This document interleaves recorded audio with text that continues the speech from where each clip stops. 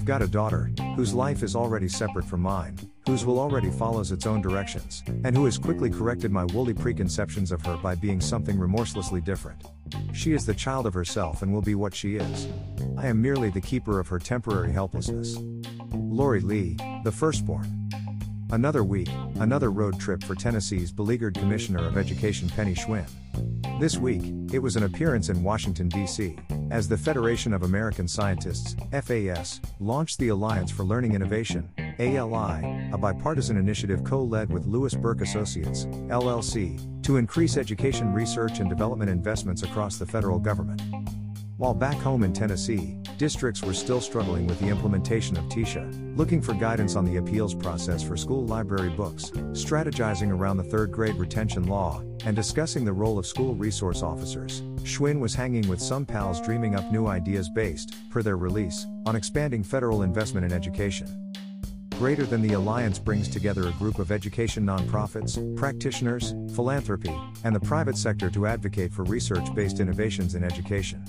As a coalition, ALI focuses on innovative solutions that build education R&D infrastructure, center students and practitioners, advance equitable outcomes for students, improve talent pathways, and expand the workforce needed in a globally competitive world. To that end, the Alliance has developed a comprehensive multi-part agenda including the goal of dramatically increasing the federal investment in education R&D. So let me see if I get this. While the State House Speaker, and heir apparent to the governor's mansion, Cameron Sexton, is proposing that Tennessee cut federal education funding, the commissioner is out spending taxpayer money to increase federal funding. Do these people even talk to each other? While lawmakers begin to grapple with the undue influence exerted over education policy by nonprofits, SCORE, Education Trust, ExcelinEd, instructional partners, Schwinn is seeing if she can't get them more comfortable seats at the table. Let's look at who she is on stage with. Education Trust has its seat, represented by Denise Forte. Forte is a former staff member of the House of Representatives, where she served for 16 years. This qualified her to hang out as a shingle as an education consultant. She takes over as Ed Trust CEO for John King, the former U.S. Secretary of Education. Not sure if she inherits his $500,000 salary as well. King's tale is too delicious not to retell. The former education secretary was pulling in $550K as executive director of education when he decided to take a run at being governor of Maryland. He took a leave of absence for that pursuit, while still drawing his obscene salary. To say he got his clock cleaned in that race would be an insult to clocks. It was a crowded field and he was back of the pack. He returned to ED Trust, cashed a few checks, and then promptly left to become Chancellor of the State University of New York, taking over the largest public university system in the nation. And they say there is no money for education work. Joining Schwinn and Forte on the panel is Joshua Edelman. Most of you probably aren't familiar with Edelman, but you should be. Edelman spent almost 13 years working for the Bill and Melinda Gates Foundation. During the last year and a half, he served as the senior advisor to the President of the United States. He describes his work as supporting division-wide day work to enhance expected investment outcomes, creating a new program officer development program for the division and bolstering strategy development with our economic mobility and opportunity and U.S. charter portfolios. Prior to that role, he led foundation efforts to prepare students for college and career success in Tennessee and Florida. Oversaw the 7-year, $90M investment in teacher effectiveness in the Memphis City/Shelby County schools. Led learning cohort about principal leadership for 11 districts/CMOs. But like King, he's got an interesting backstory.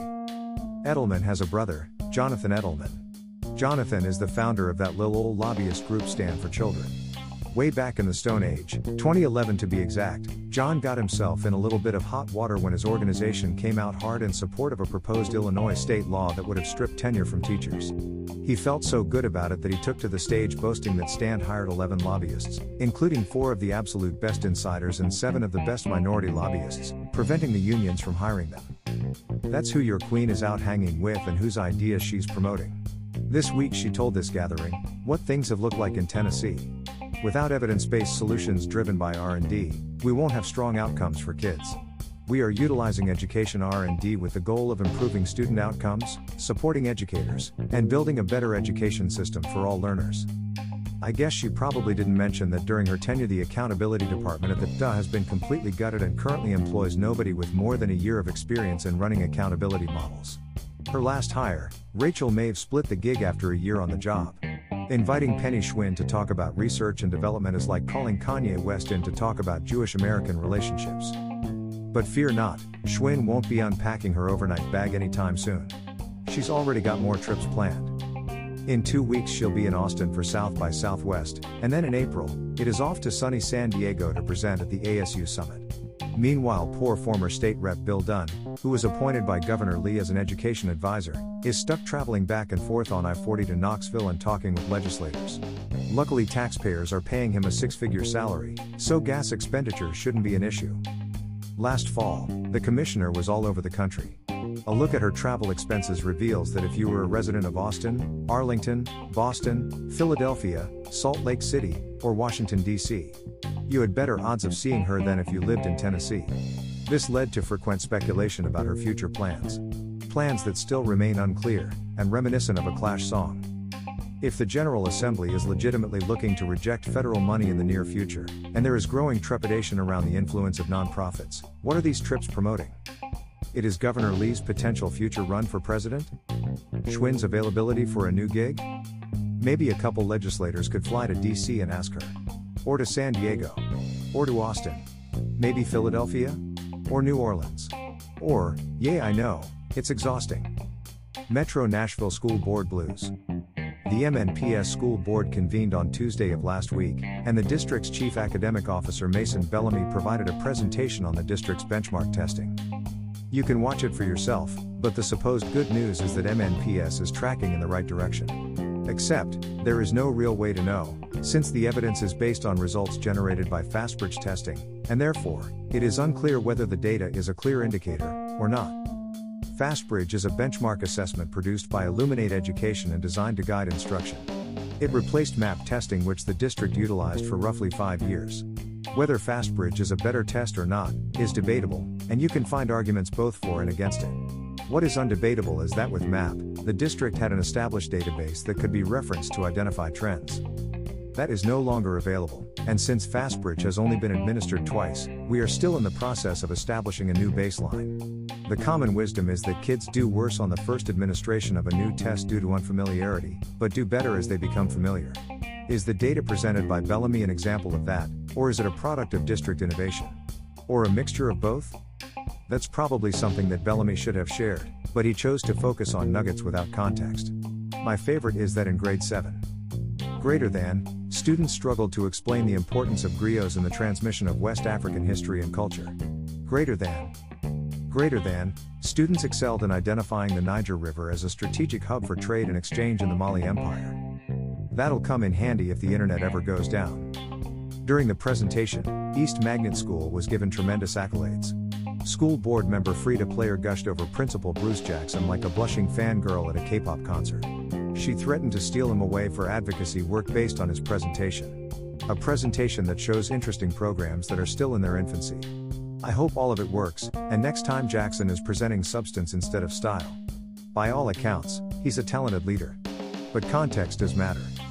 East Magnet is not a zone school. It is a school that all students choose to attend.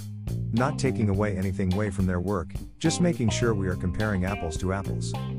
The answer to the question that everybody wants to know, is MNPS performing well, continues to be a case of who you ask and what you define as well. Unfortunately, too many folks are continuing to decide in a manner that leads to exploring other options. A recent article by the Tennessee Lookout shares that Tennessee public schools have lost more than 14,000 students since the start of the pandemic, with most switching to private schools and a lesser number newly homeschooled, a new report from the Urban Institute has found. According to the report, greater than in Tennessee, there were 981,321 public school students enrolled in 2019. By the fall of 2021, that number had decreased to 967,278, according to the report. Greater than Tennessee had among the largest new enrollments in private schools, with 18,862 new private school enrollees, or about a 24% increase in private enrollment overall. By the fall of 2021, there were 98,452 students enrolled in Tennessee private schools. Greater than homeschooling increased by more than 2,240 students to 13,600, a 20% increase in enrollment. Greater than another 2,678 student shifts in education remain unexplained. I can't help but think that presentations like this one are aiding and abetting the flight. The challenge of unintended consequences. Over at the Nashville scene, where Kelsey Baylor watches MNPS school board meetings so you don't have to, is a story about some unforeseen issues with recently enacted charter legislation. Greater than the second director's report considered a matter that district officials described as an emergency and unprecedented situation regarding Lead Neely's Bend Middle School, a charter school, in Madison. The school is currently under the purview of the state-run Achievement School District, which was created to turn around the lowest performing schools in the state. Its efforts have been largely unsuccessful. In November, the school's leaders submitted an application to the Tennessee Public Charter School Commission.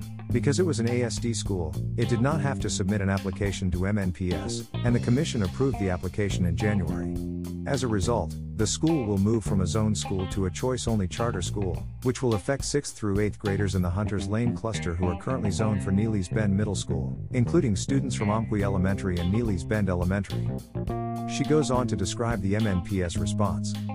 Greater than MNPS staff scrambled to figure out how to make space for those students and is proposing that Umpqua and Neely's Bend Elementary schools be converted to Park 8 grade structure to provide the most seamless transition for the students, according to the report.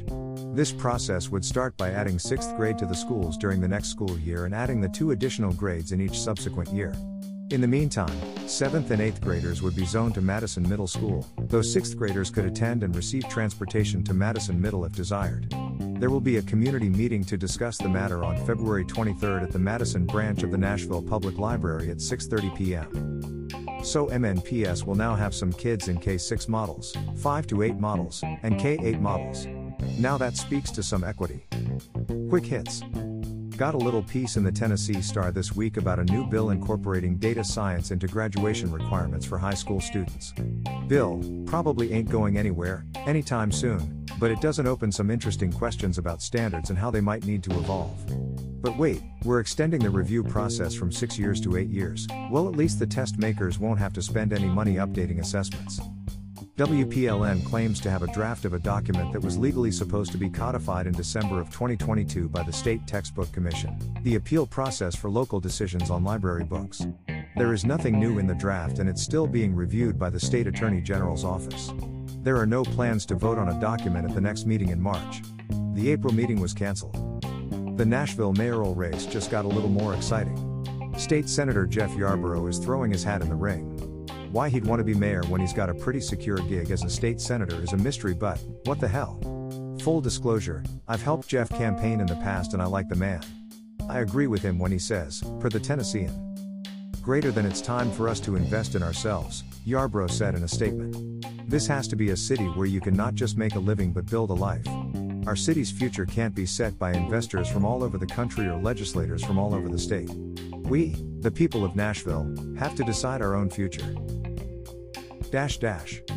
A new year doesn't equate to greater financial stability. Putting this blog together requires a great deal of time and resources. If you think it's valuable, your support would be appreciated.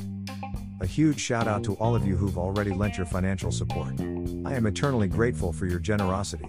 It allows me to keep doing what I do, and without you, I would have been forced to quit long ago. It is truly appreciated and keeps the bill collectors happy. Now more than ever, your continued support is vital. If you are interested, I'm sharing posts via email through Substack. This has proven to be an effective way to increase coverage. Readers have the option of either free or paid subscriptions. Paid subscriptions will potentially receive additional materials as they become available. Your support would be greatly appreciated. If you wish to join the rank of donors but are not interested in Substack, you can still head over to Patreon and help a brother out. Or you can hit up my Venmo account, which is Thomas Weber 10. I don't need much, even $5 would help, but if you think what I do has value, a little help is always greatly appreciated. Not begging, just saying, Christmas is right around the corner. If you'd like less opinion and more news, check out my writing for the Tennessee Star. It's a bit drier, but equally informative.